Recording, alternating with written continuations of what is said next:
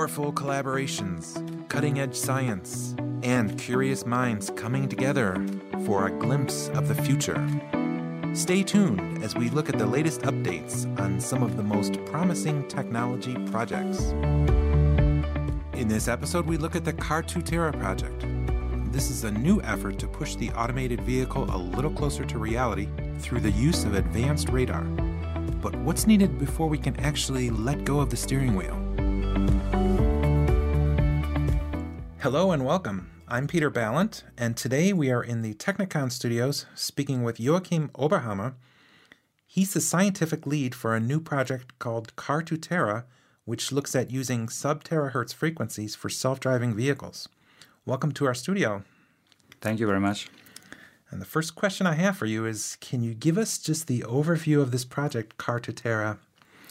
So this is a recently started European project. So it's funded by the European Commission, and it involves several countries in Europe. And the main focus of this is to utilize state-of-the-art terahertz technology. So that's electronic technology which is utilizing the terahertz frequency spectrum, which is 100 times higher frequencies than mobile phones, for instance.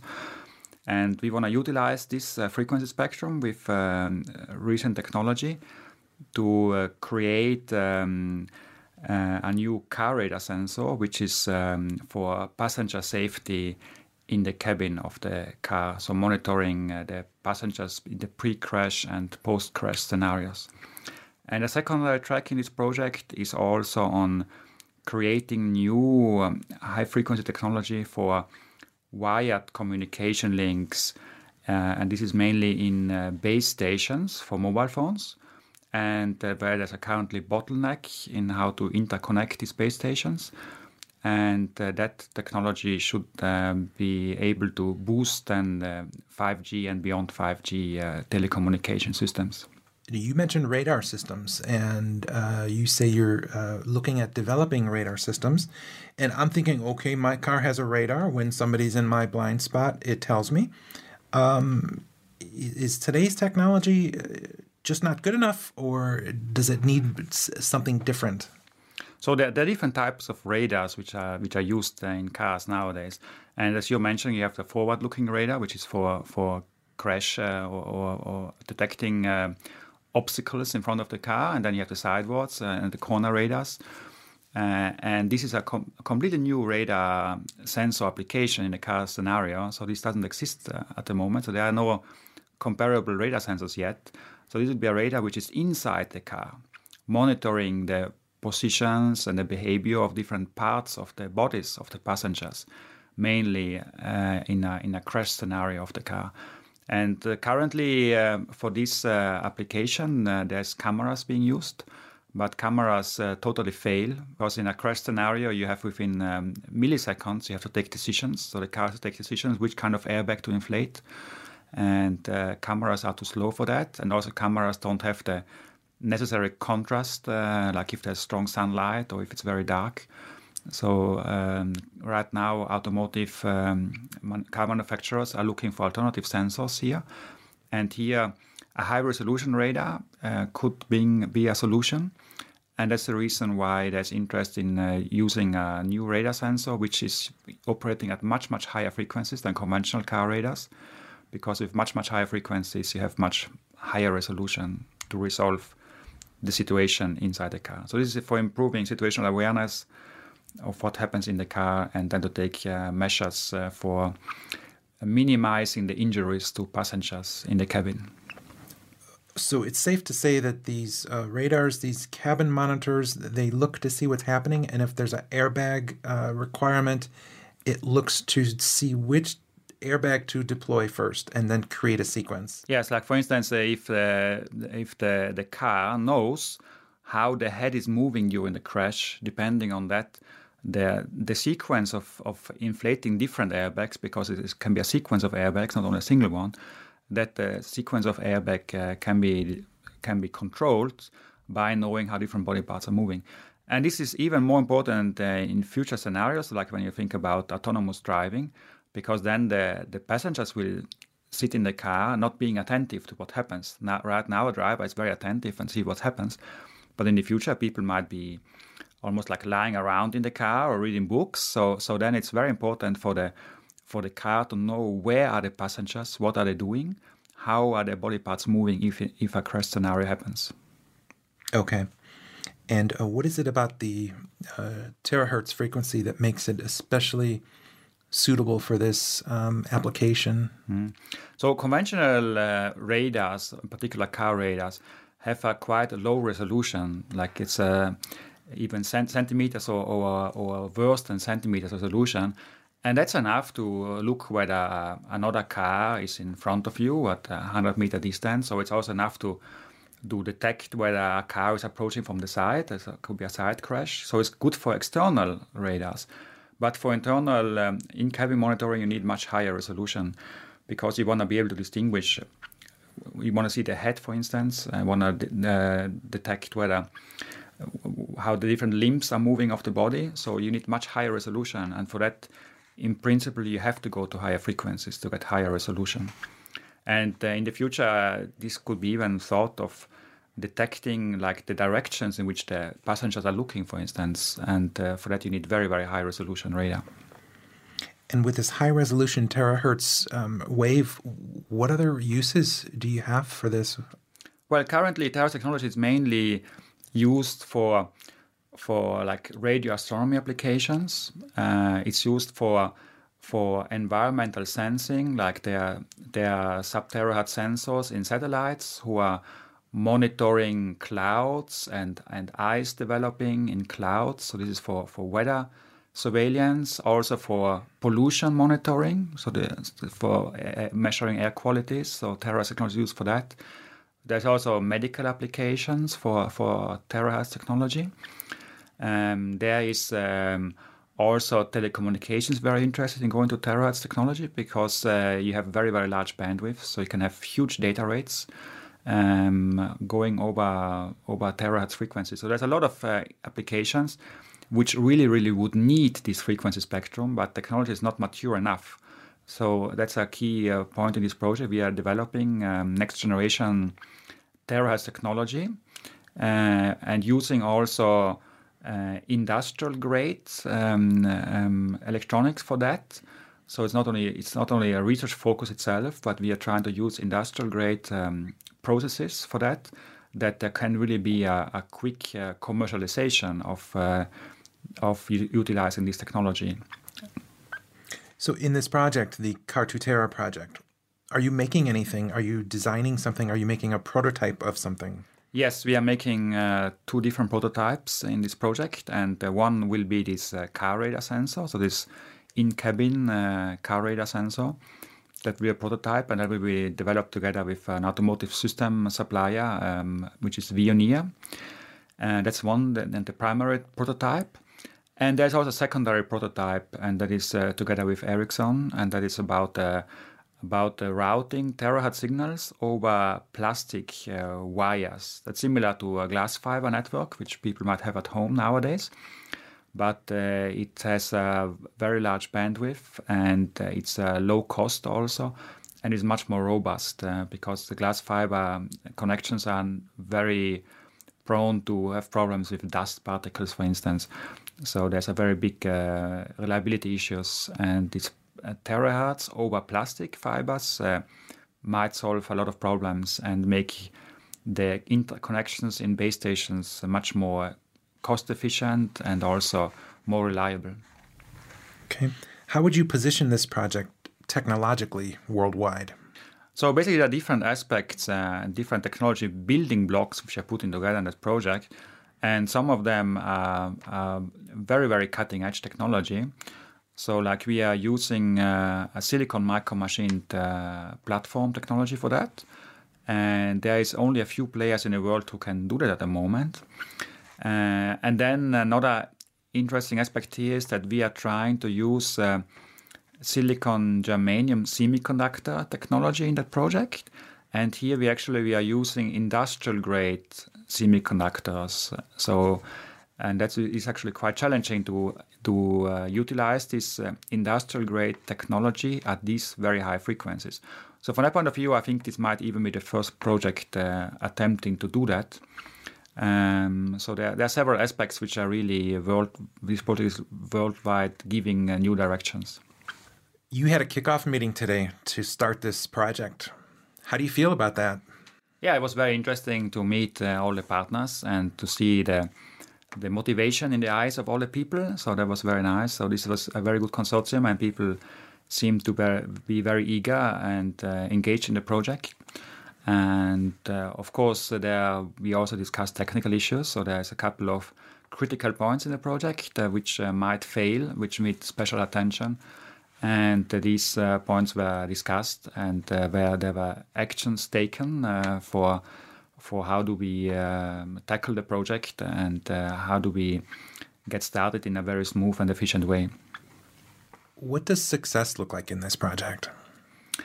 Well, success here would mean that the industrial end users in the project, and that's Veoneer, the automotive system supplier, and also Ericsson, the telecommunication system supplier, if they would, in the end of the project, be happy with the prototype and utilize them in their next generation products, for instance, and see, okay, this is technology which we want to use, which makes sense for us, and we can go on to industrialize that. I think that would be the main success in the project. Of course, for us, I'm from an academic academic environment. Of course, we are looking forward to doing very interesting publications, which will get a very high impact in the scientific community. Okay.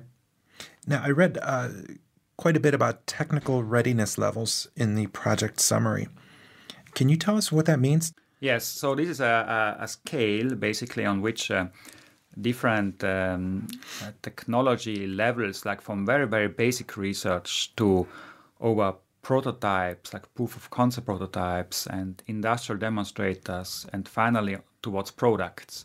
So where do you place the state of development in a certain technology? And this project is characterized or classified as TRL, so Technology Readiness Level 4, which is kind of quite high actually for this type of project, I would say. So this is clearly a bit more than just a proof of concept. So it's going a bit closer towards industrially usable prototypes. So it's also this radar sensor actually is intended to be used in a mock-up cabin, in a car cabin at a car safety equipment manufacturer. So it's more than just a university laboratory demonstrator. And it's very challenging, of course, here, but I hope we can manage that. I know you're not from the automotive industry, but based on what you know and your experience working in this field a little bit, where do you see cars in 10 or 15 years? Well, cars will take over more and more functions from the driver. So we already have now a lot of car assistance function, and that can be a brake assistance or stop and go assistant. It can even be electronic stabilization program. So the car is kind of guiding the driver more and more, and this path will clearly continue in the future. So the final goal is, of course, complete autonomous driving, which might be very far in the future, not only for technological reasons, but also for liabilities or for legal reasons. So there are several reasons why this autonomous driving is not that easy to implement. So there's a long road towards that, but clearly along that way, there will be more and more functions which the car can take over or assist the driver, and also take more and more responsibilities from the driver to safeguard the driver mainly, and to also, of course, to make driving as a more pleasant experience. Now, you also just finished up a project not so long ago called M3 Terra, which also, again, looked at utilizing sub-terahertz frequencies. Is there anything from M3 Terra that you were able to exploit or that you will exploit? Can you bring over lessons learned from M3 Terra to Car2 Terra? Yes, that we can very clearly. And basically Amphitrite was a project which was utilizing also a micro machine technology platform, which is also the center of this Cartotera project. We were at slightly lower frequencies, which made it easier. And also the demonstrator was at a lower technology readiness level. So basically the Cartotera project is more ambitious, both when it comes to frequencies, when it comes to the readiness level, so comes closer to actually an industrial demonstrator, and also complexity of the system itself. So basically I would say if we would not have had the Amphitrite project before, it would be very, very difficult to go into this Cartotera project. And the other thing is also, we learned not only technology in Amphitrite, but we also learned how to manage these complex projects, because there's a lot of different technologies which have to be combined, and people are speaking different languages. There are different interfaces which were not clearly defined from the beginning. So there were also a lot of technical management issues in Amphitrite, a lot of things which we forgot when we wrote a project plan, or we were not aware of critical points, a lot of risks which we did not estimate to that level before. And with that, of course, we go in with a completely different understanding, both from a technology point of view and from a management point of view, into this new project. And I think it was you that said one of the biggest challenges was managing expectations in industry and managing expectations in academia, that these are two different playing fields, if you will, and perhaps a challenge in moving a project forward. Yeah, there can be, of course, a clash of interest here between academics and industry, though actually I never experienced that in this project, neither in Amphitrite, no, I don't expect it in Cartotera either. So that's actually nice with this consortium, that really everyone in this consortium is kind of playing, rowing the same boat towards the same common goal. People are really working together on the common goals. So I definitely don't see here a clash of interests between academic or industrial partners, or between different industrial partners in the project. Can you tell us briefly a little bit about your partners in this project? So there are several partners involved in the project, and we have several large-scale companies, and that's Veoneer in Sweden is one of the world's largest automotive safety equipment providers. So that's the end user for this car radar application. Then we have also Ericsson involved. Ericsson is one of the world's 3 largest telecommunication systems and service providers. And that's a secondary end user in this project. We also have Infineon involved. So Infineon is one of the largest semiconductor manufacturers, and also micromachining, so for microelectromechanical systems manufacturer in the world. So these are the 3 big companies, and they are augmented by smaller companies, by SMEs. And here we have Anderal. It's a company in Spain who is focusing on antenna design. And we have ENT in Poland, who is providing graphene material. So that's a new type of material for this project. And we have Technikon in Austria, who is the coordinator of this project. It's a professional project management company, which is needed nowadays to run this kind of projects. And then we have the academic partners providing the state-of-the-art technology, and that's Chalmers in Sweden doing the integrated circuit designs, and KTH in Stockholm, also Sweden, from where I'm from, who is providing this micro-machine integration platform for this project. And tell us your background. What's your day-to-day work like? Well, I'm professor in microwave and terahertz microsystems at KTH, Royal Institute of Technology in Stockholm, Sweden.